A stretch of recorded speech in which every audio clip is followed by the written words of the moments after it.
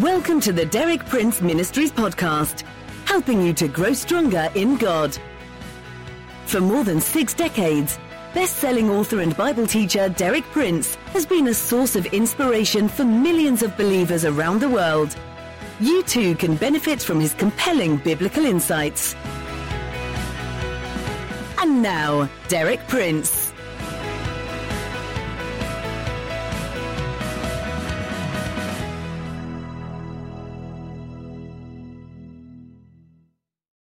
This week I've continued to share with you on the theme, what God's Word will do for you.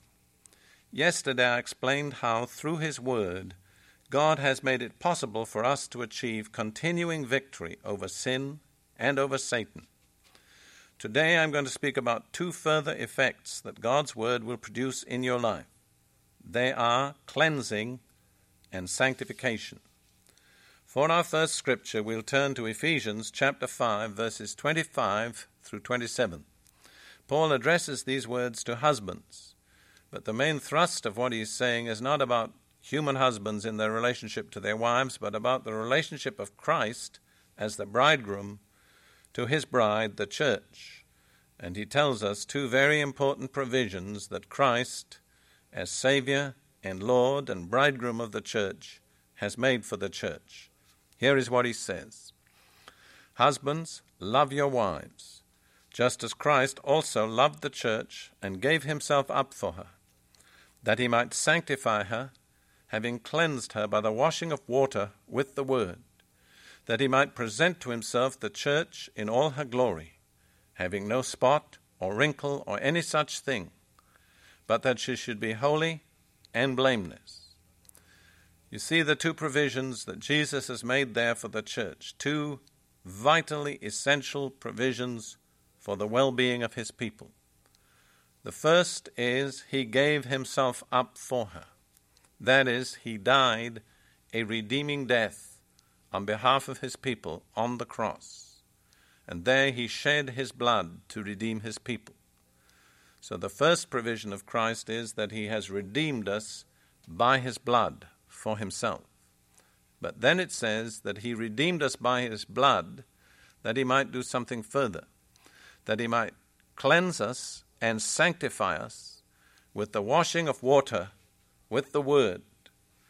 And the word there means, of course, the word of God. So the word of God there, as in other places in Scripture, is compared in its operation to pure water, which, as it works upon us, cleanses us and sanctifies us.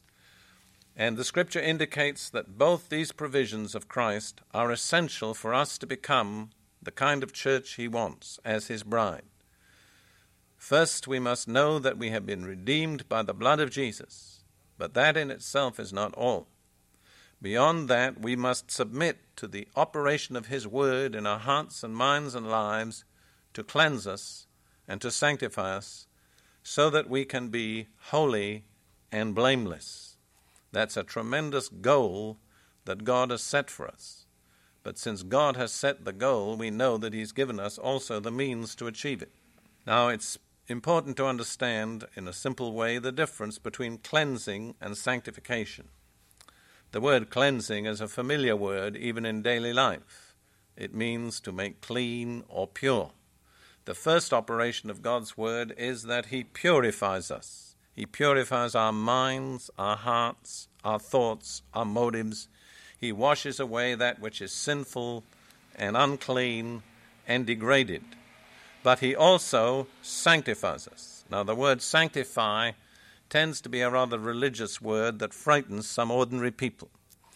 But let me explain it simply this way. Any word that ends like that, iphai or ification, just means to make something, whatever it is that comes at the beginning of the word. Like purify means to make pure, purification means making pure.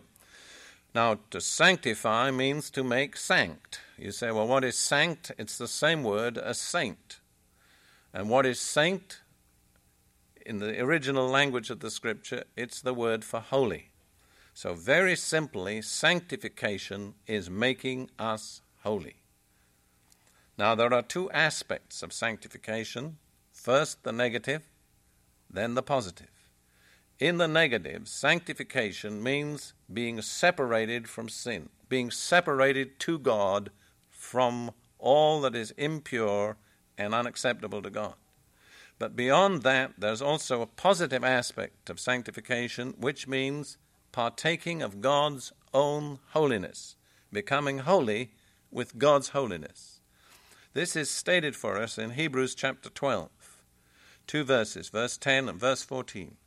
Verse 10, the writer speaks about the relationship between the discipline of human fathers and the discipline of God as our heavenly Father. And he says, our human fathers disciplined us for a little while as they thought best, but God disciplines us for our good, that we may share in his holiness. So the ultimate purpose of God's dealings and discipline in our life is that we may share in his own holiness. That's not merely negative. It's not merely abstaining from sin and from that which is impure, but it's actually receiving within us the very nature and holiness of God himself, so that we become holy with God's holiness. And then in the 14th verse, in this same context, the writer of Hebrews goes on to say, make every effort to live in peace with all men and to be holy. Without holiness, no one will see the Lord. That's a very solemn truth, that we have to become holy if we are ever to see the Lord. And God's provision to make us holy is the washing of water by the word, which both cleanses us and sanctifies us.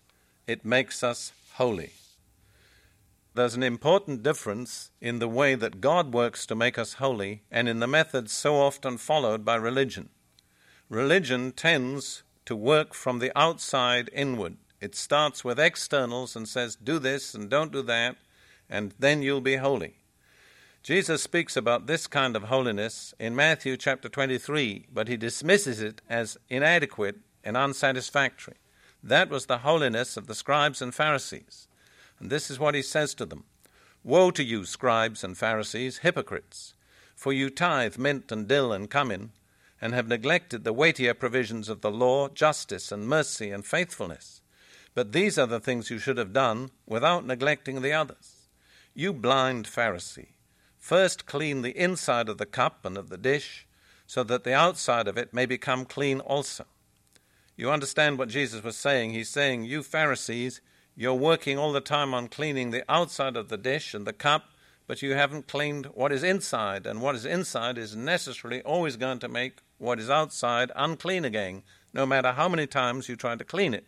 The mistake of that kind of religion is trying to make us holy by working from the outside inward, and there are many things that correspond to that in many sections of the church today where holiness is achieved by a set of man-made rules. Problem is, it never changes man inwardly.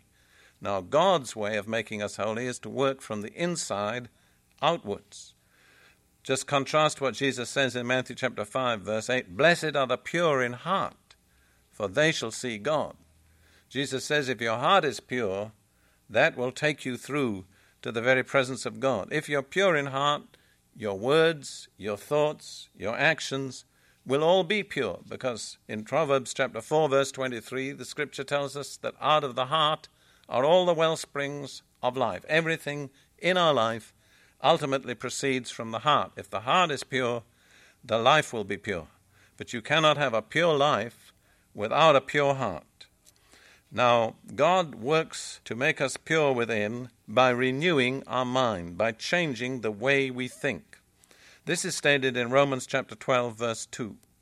Do not be conformed to this world, but be transformed by the renewing of your mind, that you may prove what the will of God is, that which is good and acceptable and perfect.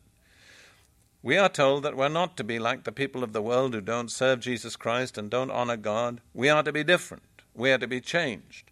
But we are to be changed not by outward rules and regulations, but by the renewing of our mind. The change has got to proceed from within. And Paul tells us once our minds are renewed, we will be able to find out in experience what is good and acceptable and perfect, to find out the real will of God for our lives. God's will is not revealed to the unrenewed mind.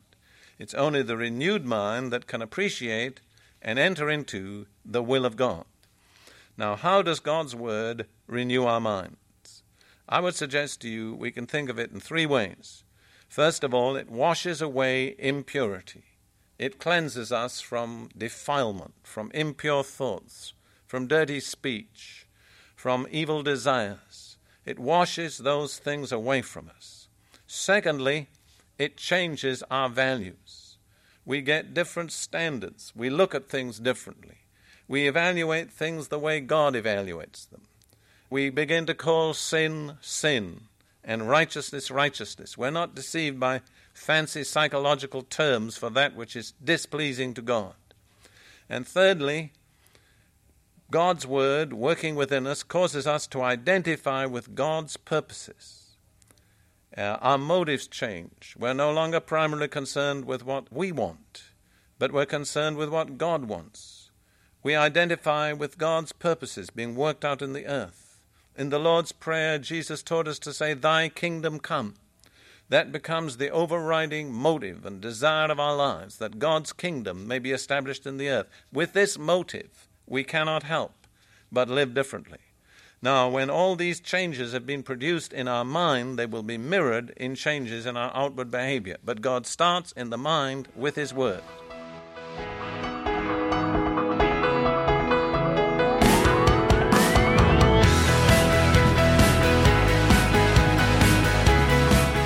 Thank you for listening.